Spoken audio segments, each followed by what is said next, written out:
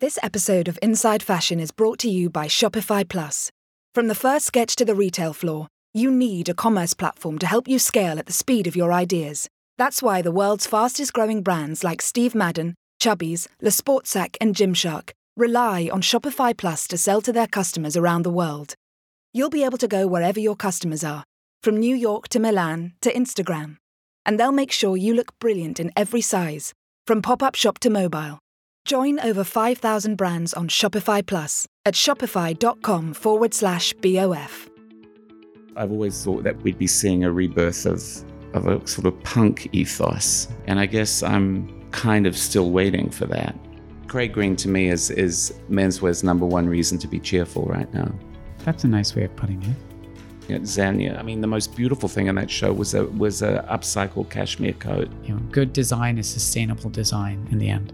You're dealing with the incontrovertible fact that he would have hated the whole idea. What, you mean the big, more than life-size portraits all over the Grand Palais? Hi, this is Imran Ahmed, founder and CEO of the Business of Fashion. This week on Inside Fashion, I sit down with our editor-at-large, Tim Blanks, to talk about the menswear season that was. Tim, as usual, traveled from London to Milan to Paris. He had all the inside scoops and, of course, the most authoritative perspective on this season's menswear shows. We also speak a little bit about the memorial for Karl Lagerfeld, who passed away earlier this year.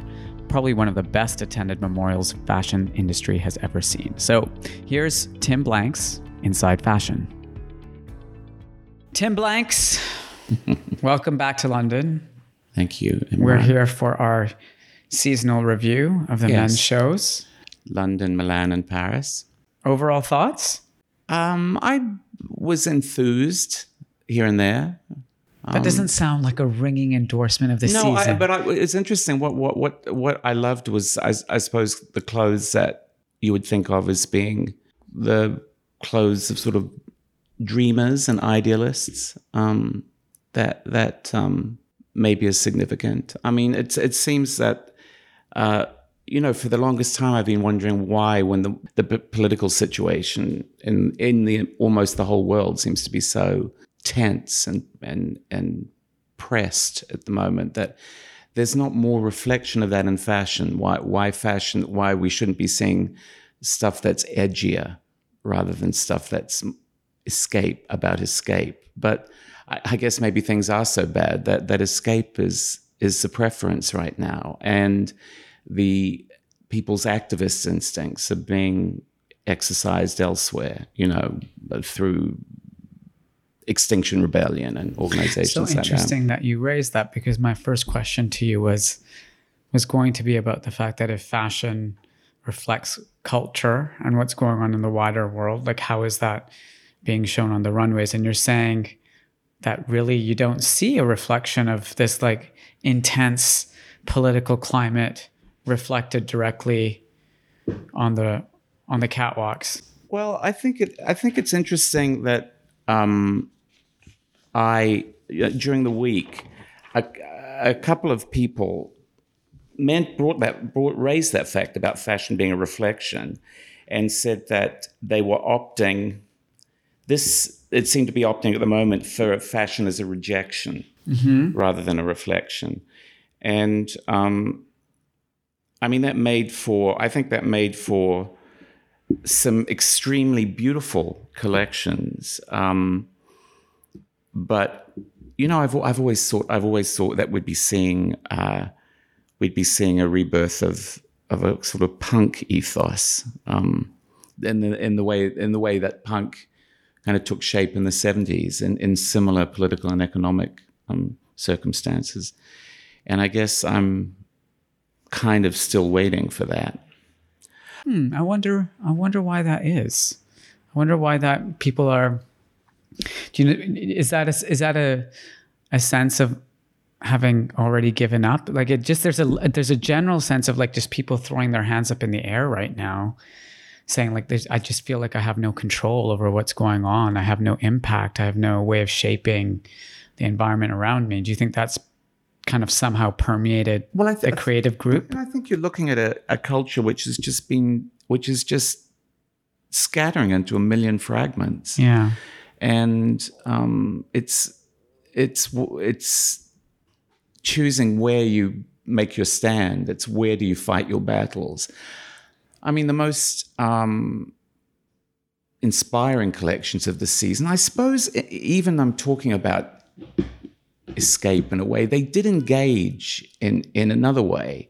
I mean, Rick Owens's collection I thought was incredible for what he actually brought to his catwalk for what seemed to be the first time, what felt like the first time to me, really direct, stated, a really direct activist sensibility, engaged by, the fact that his mother is Mexican and she's getting old now and she needs to be close to her family in Mexico. And there's a man talking about building a wall between her and her family. So that becomes a point of principle in a way that it hasn't in the past, I guess. You said that it was his most direct men's collection in your review. What did you mean by that? The engagement. He was talking about his family. He was talking about his background. And his roots, I suppose. And he had a group of Aztec musicians who were playing along with the soundtrack, and they did a Aztec blessing backstage.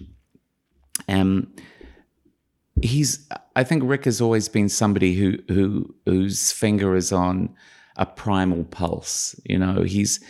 You could almost imagine him designing in 4000 BC just as much as you can imagine him designing in 2000 AD. But this time there was when he talked about his family, which he's never ever talked about his family that much to me before. His father translating for migrant workers, for example, for the local public law office. I mean, these things influenced him. And he's never actually talked, he talks about Larry Legaspi, or last season he was talking about Larry Legaspi.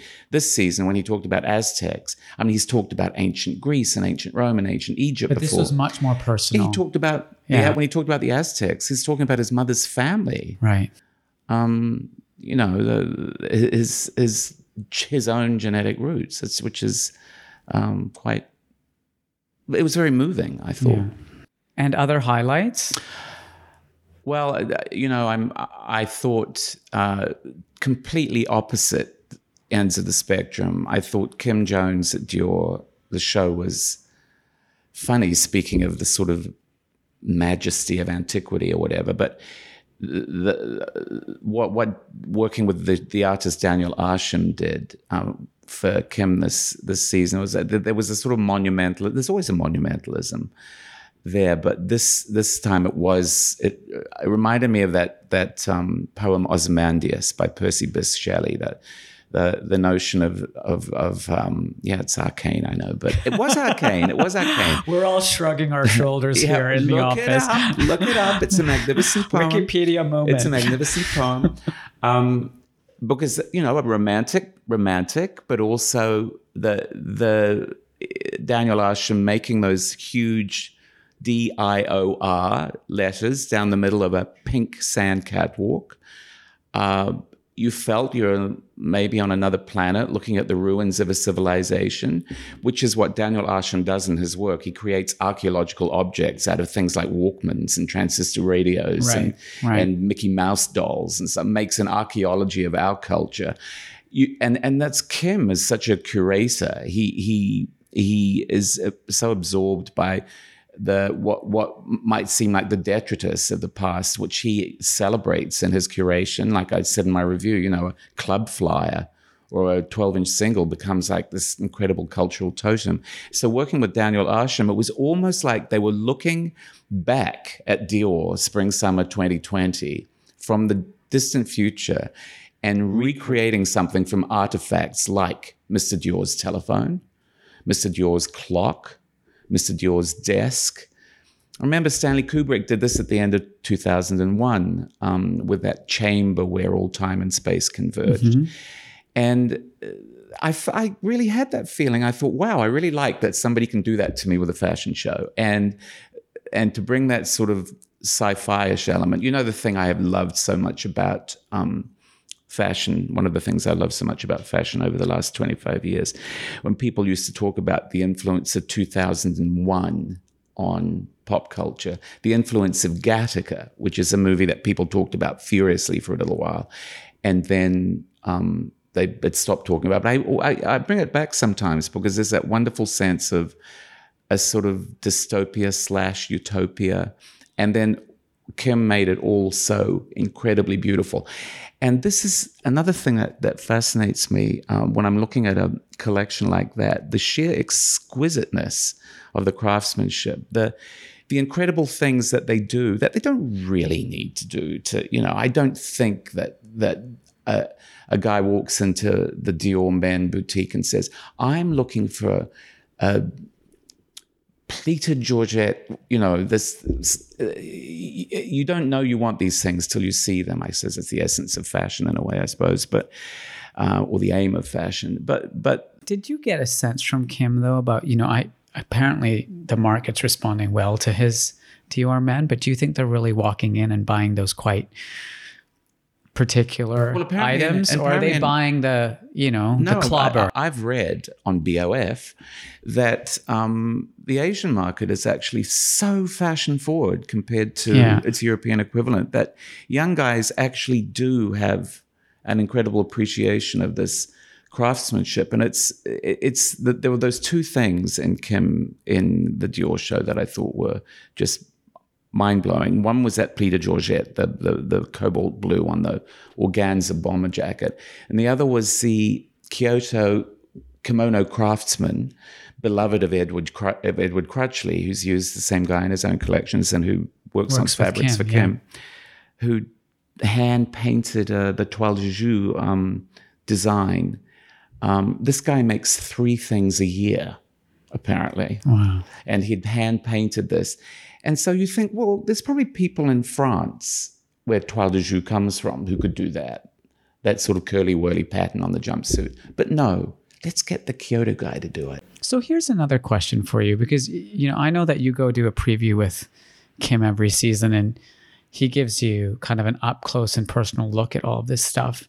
But do you think these details are perceptible from the runway via an Instagram image, which is where... of course they're not. Yeah. Absolutely not. I mean, you might see on the organza bomber, the design with it looked like lungs. It looked like big cobalt blue lungs, which I thought, well, it's striking. Yeah. It's a striking image, whether you know that the God that is in those details. Same thing with Virgil in Louis Vuitton. He did this blouson from pleated chiffon that was so micro-pleated that it was quite dense. And when you ruffled your finger over it, it was like stroking an animal or something. It's like those pin tuck.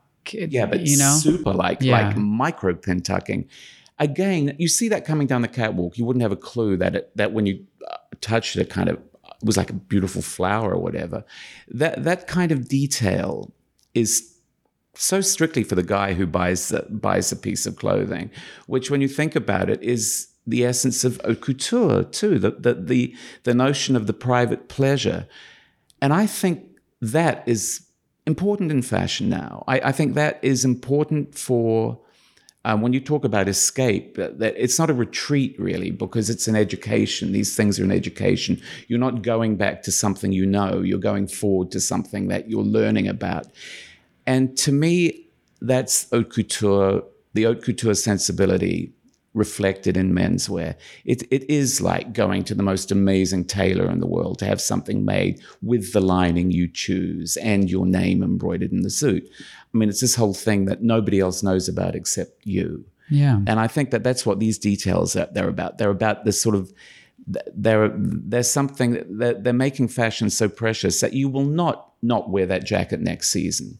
You will have that thing forevermore. It'll be, when Linda Evangelista had that yellow John Galliano dress that she wore in the pinup show hanging at the end of her bed. So it was the first thing she saw every morning when she woke up. this is what these clothes are like. I put one of my Craig green jackets on the closet door on a coat hanger, so I could see that every morning, because you just look at it and you think, you're just transported. You think, another day.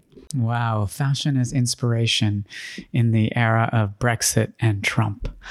Makes us keep going. I mean, it's an interesting contradiction that, both Virgil and Kim have to, or balance that they have to achieve, right? Just like these clothes, as you say, they're like very finely crafted, and they're very expensive, and they may resonate with this very sophisticated consumer. But and those details, you really need to be close to the clothes to appreciate them. But at the same time, they both succeed in creating this huge online response to what they do. And so like they create these spectacular moments that translate, like Virgil took over the Place Dauphine, and Kim created another one of these sets that just translates very well. So they're thinking both of the like instant impact on Instagram, and then they're thinking about, how do I create something that kind of feels special to the customer when they engage with the product? But it's not like it's particularly, what's new is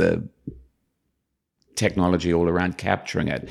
I mean, if we'd had Instagram when Galliano did that show at the Opera Garnier, the Marchesa Casati show at the end of the 90s, he would have, what's the word? When you bring Instagram to its knees, I don't know, you break it? You break it. He would have broken Instagram. Yeah.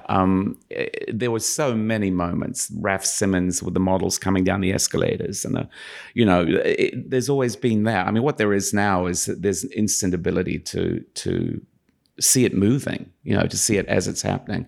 I mean, with the Céline show last night, it was fascinating because I watched it I was kind of watching it on the phone as people were grabbing. Yes, and I was watching their feed, and it was the sense of occasion was quite fabulous. I thought that was proving once again that Eddie Slimane is one of the master showmen of fashion. But the build with that thing coming up and the red curtain, curtain, David Lynch red curtain rising.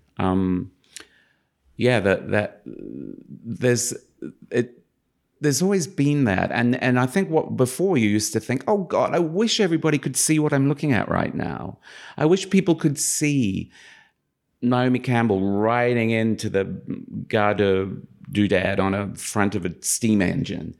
And now they can. And all that magic is available to the world, and I hope it rubs off. But it's the rare designer that manages to create both the spectacle and the craft, right? And I think that's the real trick now. Yes, yeah. You and I both really love the Craig Green show. Should we talk a bit about that one? Yeah, because Craig Green to me is menswear's number one reason to be cheerful right now. That's a nice way of putting it. I just love the fact that there actually is a big audience for what he does. It makes me feel good about people, because his clothes are not easy, and the thought processes behind them are challenging. And I mean, if you can go where he wants to take you, I think your life is improved, which is great. I mean, it's all you could ever hope for when you're making art, that you're making people's lives better. Yeah, I mean, for me, it was, I don't know, it's like everything you saw in Double, because he had that mirrored runway, and it was really striking. Yes. But also there's an incredible consistency in what he does, but he manages to interpret, like it's that beautiful thing that the rare designer does, which is they have a signature, but it doesn't get boring. They're not trapped by it. Well, there was that moment there when he started, and I was on my hind legs with glee. And crying and, really caught up in the emotion of the moment. And then I thought, oh, where's he going to take this? And then there was one season which felt like a bit of a, Do you remember which season? Treading water. No, I have no head for numbers. I thought you had an elephant like a memory. A memory like an elephant, rather. I have a trunk.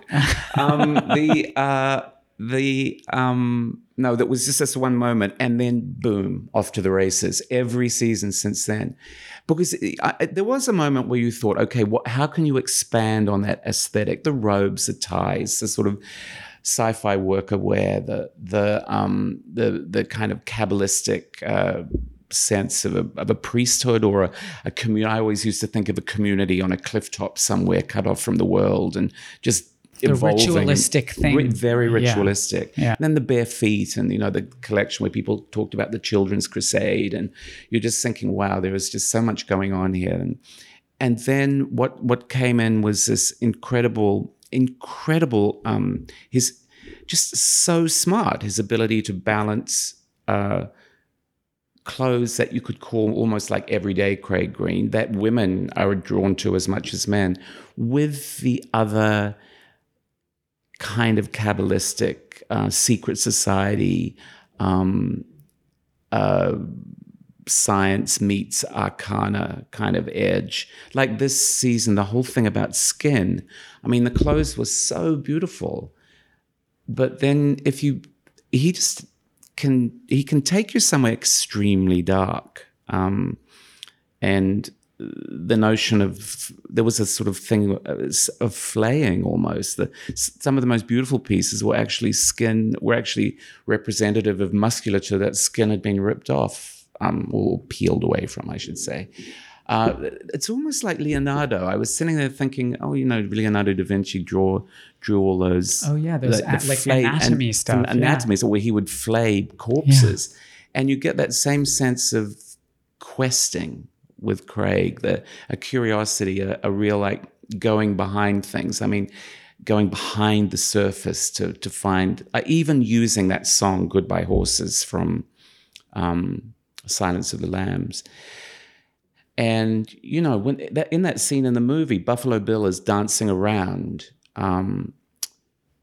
with his skin suit on that he's making out of people, and to have that, to even have that as a suggestion is quite dark. But at the same time, you're looking at something which is just mind-blowingly beautiful. Like there's something I think quite angelic about what he does, and angelic about him. It feels light. Mm-hmm. But angels, angelic and then demonic too. So angels and demons, which is fantastic to experience. One of the other things that speaking of Craig, one of the other things that you said in your Virgil review was that there may have been a little bit of Craig Green in there and a little bit of something else in there, and that we now live in this age of instant critique. That's the other side of Instagram. Everyone can experience the show, but everyone can critique the show. And that, anytime you post anything about Virgil, that these like huge crowds of trolls appear. Tell me about it. And, a lot of people were calling Virgil out on this season. The kind of main theme was, well, he'd taken heavy inspiration from some of the stuff Craig has been known for, including those structures, those very unique structures that many of Craig's shows have featured. And the sense of the things tied together, and the layering and the lacing and So two questions. One, what's your take on the Virgil copying Craig? And the second question's, how do you feel about the kind of online reaction?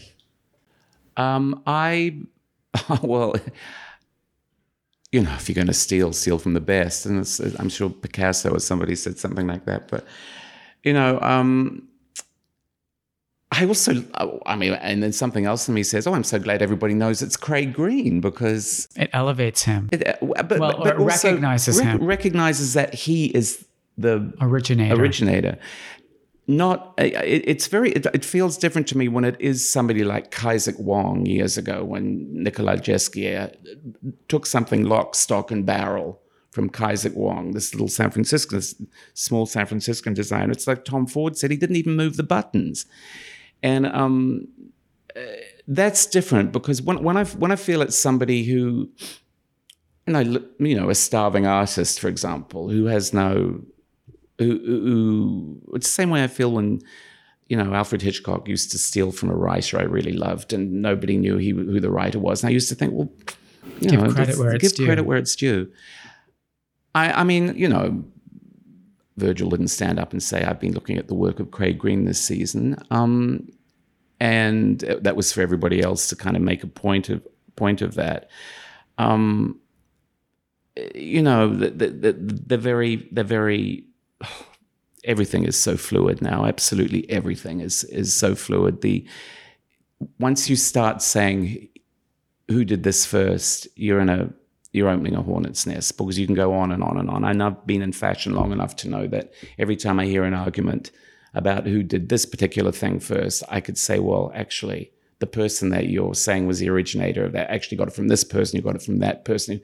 Marc Jacobs would make that point too, you know, about the long, you know, that's the long process from, say, Adolfo to going back to a Chanel jacket. Well, Chanel got her inspiration from fishermen's tweeds, you know, and then to find where things started is increasingly, it's an increasingly. So are you saying that someone like Craig should see it as kind of recognition or flattery that you know, his something that he may have potentially originated is being reinterpreted by a contemporary? Well, he's an influence. He is an influence. Craig Green is an influence in menswear. It's not only, you don't only see that's something you could say is green in Vuitton. You feel him as an inspiration elsewhere. And thank God. I mean, thank God that somebody like him is there to be an inspiration. I think it probably. I mean, Virgil is such an intensely polarizing person. Hence the trolls. Yeah, I mean, what I think is bizarre sitting with him, you know, when he starts talking about the red balloon being one of his influences. Now, and I wrote that was the first movie I ever saw, so it has that place in my heart that it was literally the first time I'd ever been in a movie theater in my life. You told us that your grandmother took me to the Century Theatre at the bottom of Queen Street in Auckland, New Zealand. And it was a flea pit, but we sat there and the movie had become something else in my mind. I looked it up. It was 30 minutes long, and it won the Academy Award for Best Original Screenplay in 1956. It's the only short film ever to win an Oscar for original screenplay. But so in my mind, it had become something else. But he mentioned this, and I'm thinking, wow, I mean, how does this guy know about this movie? Apparently, it's super famous. I didn't realize that. But anyway, he presses emotional buttons. That when he told that to me, I was like, you know, I choked up. I thought, I remember the whole event and going to see the movie really, really vividly. And then I posted something, and with the red balloon, and then boom, it's like, oh, you never criticize anything anymore. Why aren't you taking Virgil down? Well, I posted a picture of a red balloon, for God's sake, give me a break. But that's why all famous people, they just say, don't read the comments. They learned that lesson. Don't complain, don't explain. Yeah. I think what this exhibition in Chicago, which I probably won't get to see. You mean Virgil's exhibition? Virgil's exhibition interests me because he said fashion is 30% of it.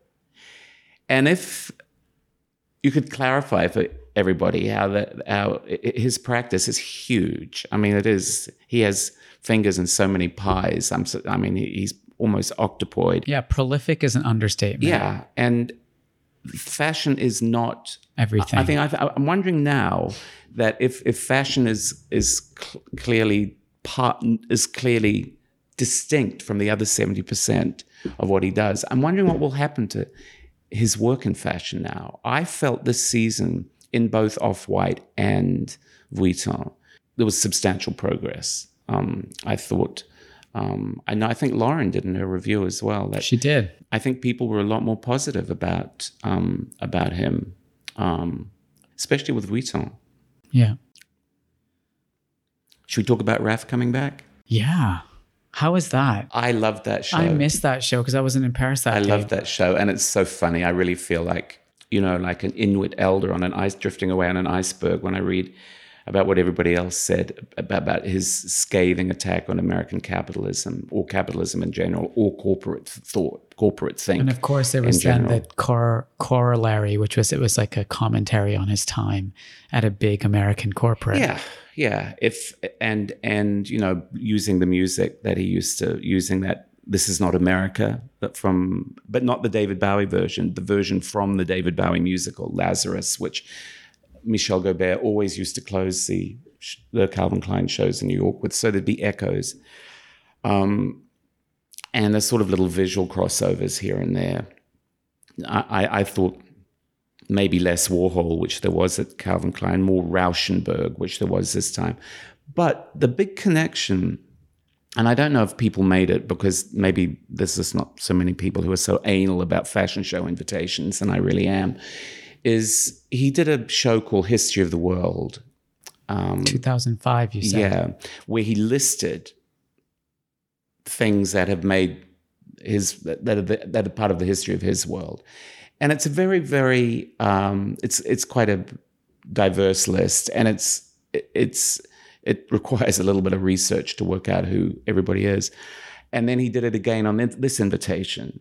And so if you make the connection there, but because that was his 10th anniversary, and that was a huge year for him. That was the year when he did make the quantum leap from being the cult to being the sort of icon. And this is his 25th. So had the list changed? The list had changed. He'd edited it. He'd added some people, but he had taken off Jonas Salk, who invented the polio vaccine and who gave it away, who wouldn't sell it to Big Pharma. Of course. And he kept Giordano, who was burned at the stake in 1600 for saying that the earth revolved around the sun, basically. He was a monk, but he was a scientific monk. And both of those people, in the sense that they were idealists who were persecuted for their idealism, in a way. I thought that was kind of telling, that because Raf is a very idealistic individual, and the sense that a power structure had persecuted him, I thought that was power structures had persecuted these idealists that he was keen to talk about in the context of his show. I thought that was quite an interesting point. Quite oblique. He didn't make a big deal, but you could see, he's a very measured and reflective individual.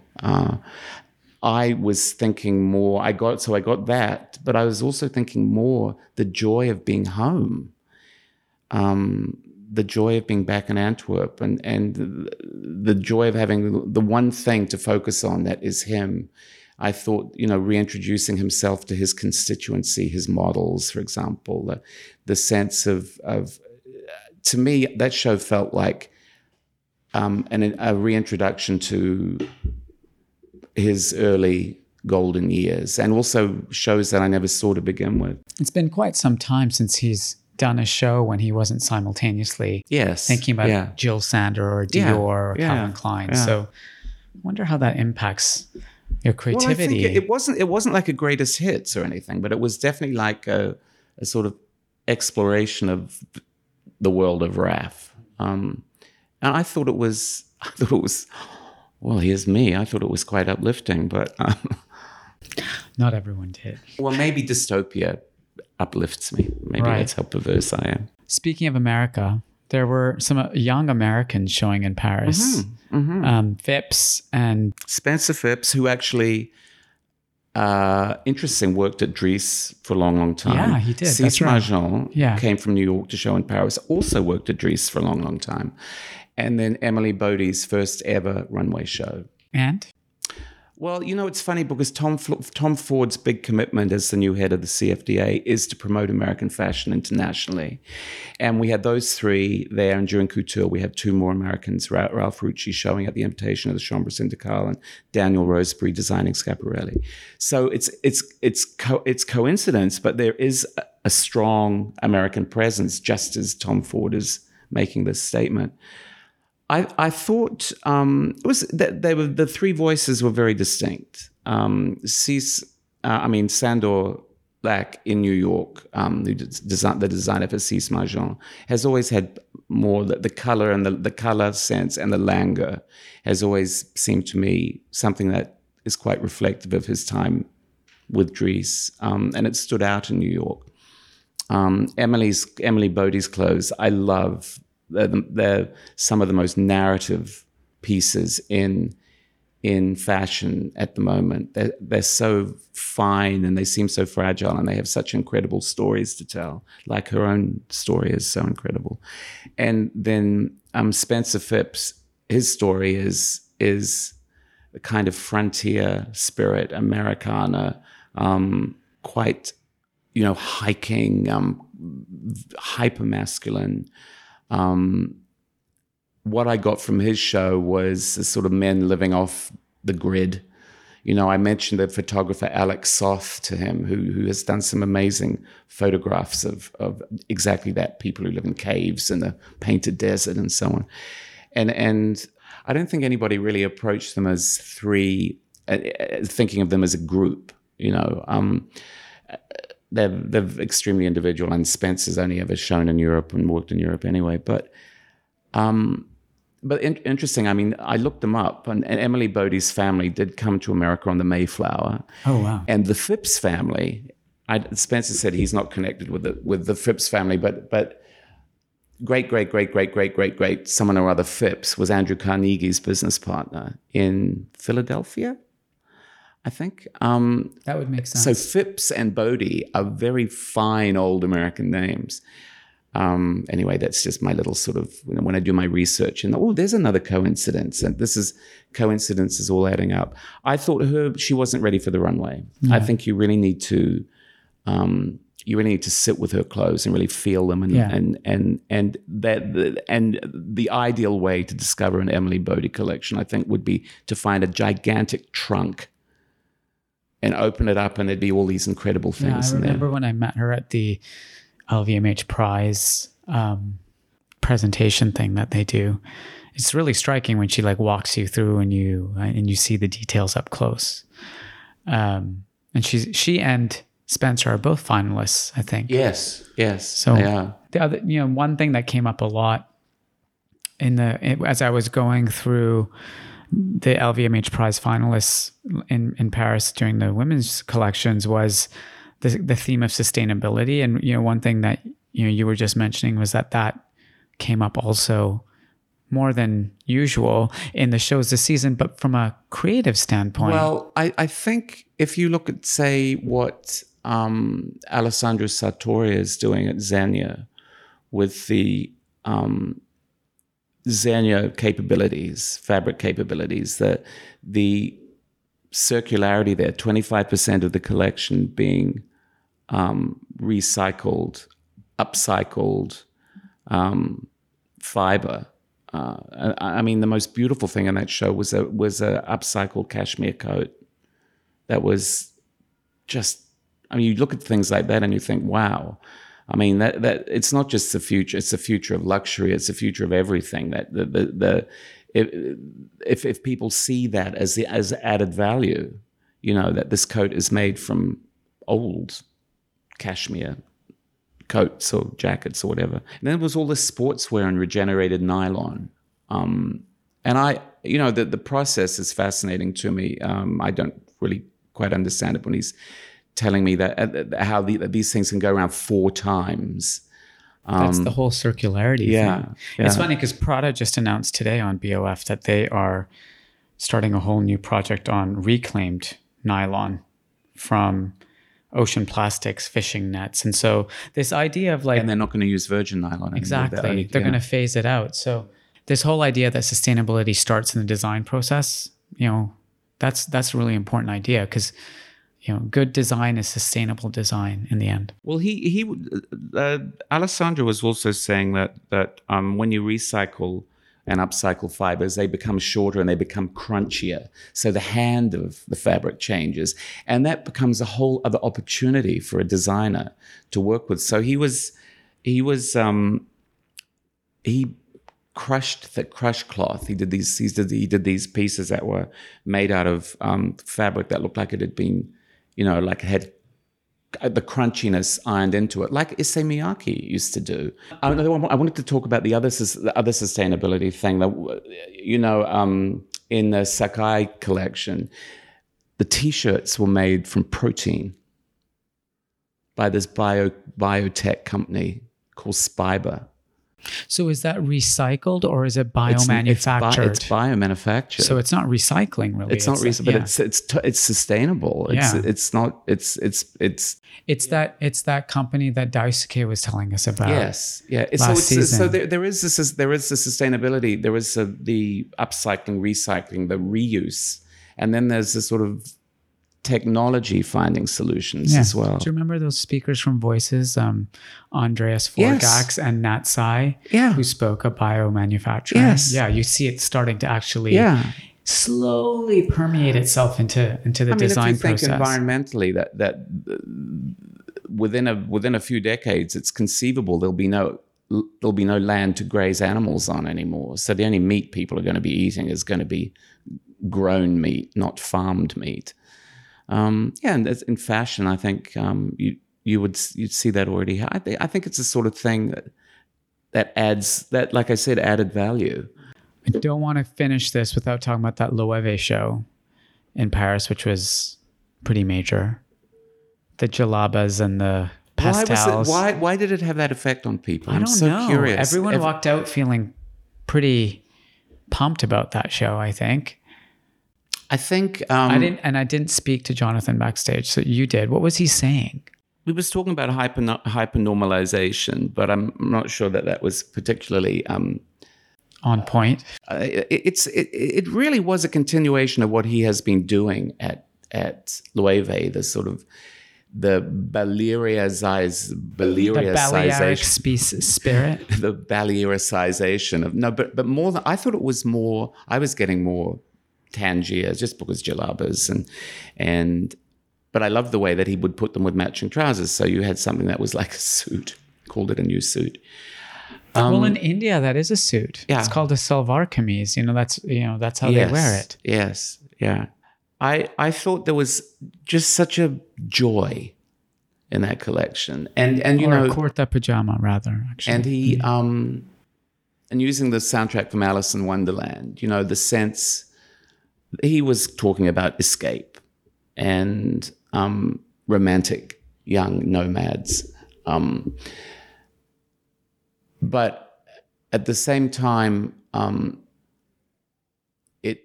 it felt real to me. It actually, looking at it, I thought that's sort of the way I kind of fancy dressing. Not fancy dressing, but I would like to dress.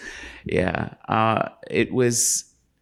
There's thought. There's a lot of thought in it. There's joy. There's the same kind of thing he does in his own collections. It's a sort of playfulness, and a sort of, there is a sort of fairy tale element in that, and it isn't really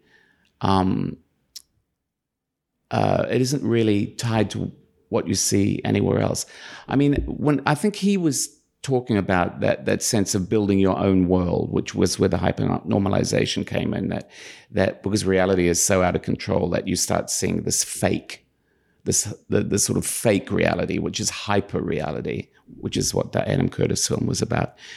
And so in the end, he's talking about fashion not being a reflection, being a rejection. Dries Van Noten said the same thing as well. Fashion is rejection, not reflection this season.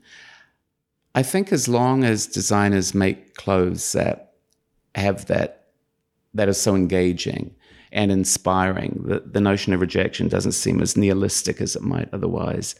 And we'll go on looking to them for uplift in these troubled times. Probably the most talked about moment during this fashion week wasn't a fashion show, though. Should we talk about Carl's Memorial for a minute? Well, because that was, again, it was quite a polarizing event. Yeah. What did you make of it? Well, you're dealing with the incontrovertible fact that he would have hated the whole idea. What, you mean the big, more than life-size portraits all over the Grand Palais? It was everything he had asked for. That wasn't, everything he hadn't asked for. He didn't want to. Yeah. Didn't, like an old Viking, put him in his longboat and push him out to sea. But in a way, I think a lot of people in the industry were looking for a way to officially remember him. And so it was more for the mourners than for the mourned. And death is sad for the people who are left behind. Death isn't sad for the dead person. Yeah. So I think that was for everybody to feel good about how much they missed Carl. It was like a variety show. I mean, it was like turn after turn after turn. It was quite funny like that. I mean, here's Tilda Swinton doing Orlando, and here's a tango dancers, and here's a little buck doing his dance to Ryuichi Sakamoto, and there's Helen Mirren doing a little routine, and there's the tango dancers again, and there's Pharrell, and it was just like, like a variety show. Yeah. And the connection to things that you loved about Carl was perhaps a little more tenuous.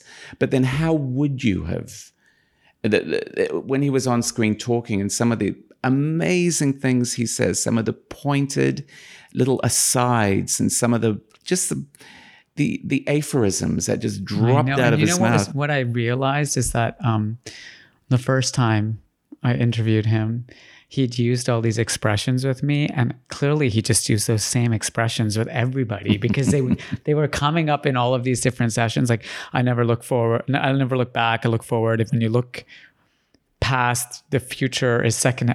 There's just like these things that he must have said over and over again. But I think the best thing was the end, right? Oh, of course. Oh my God, that was so funny. Yeah, where he was breaking up when he was doing that. Yeah. I hope they release that, so everyone, just for that bit at the end, because that was Carl in his most unguarded, unvarnished. That no one ever saw him like that. Very few people saw him like that, and it was so beautiful to see that kind of humor and vitality, and just like. Oh, then he was doing the samba with Sandy Brandt. Oh yes, Havana. that was true. Cute as well. Yeah, that was really cute.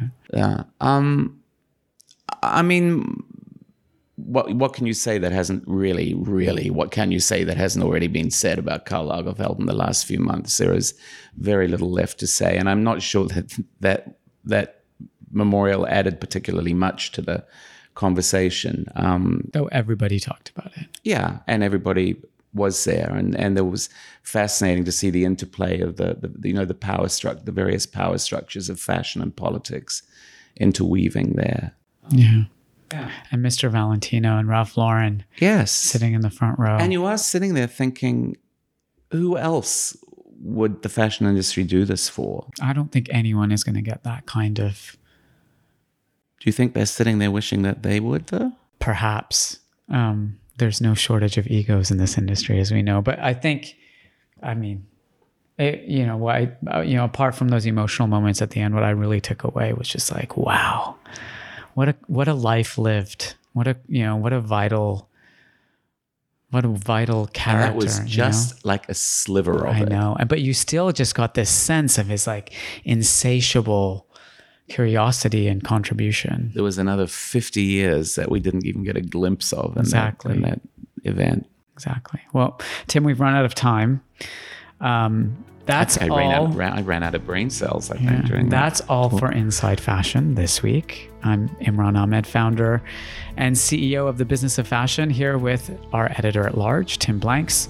It won't be too long before you hear from us again, because Tim and I are headed back to Paris next weekend for the couture shows. And if you're lucky, I'll convince him to sit down with us again, tell us all about his unique perspective of everything that happens at Fashion Week.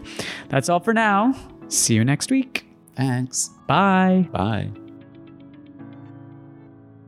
If you enjoyed this conversation, you might also be interested in joining BOF's global membership community, BOF Professional. Our members receive exclusive deep dive analysis in our daily digest email, as well as unlimited access to our archive of over 10,000 articles, our new iPhone app, special print issues, and all of our online courses and learning materials from BOF Education. For a limited time only, we are offering our podcast listeners an exclusive 25% discount on your first year of an annual BOF Professional membership. To get this special offer, click on the link in the episode notes, select the annual package, and enter the special code PODCAST2019 at checkout. We hope you enjoyed this podcast. Please leave us a rating if you did, and don't forget to share it with your friends.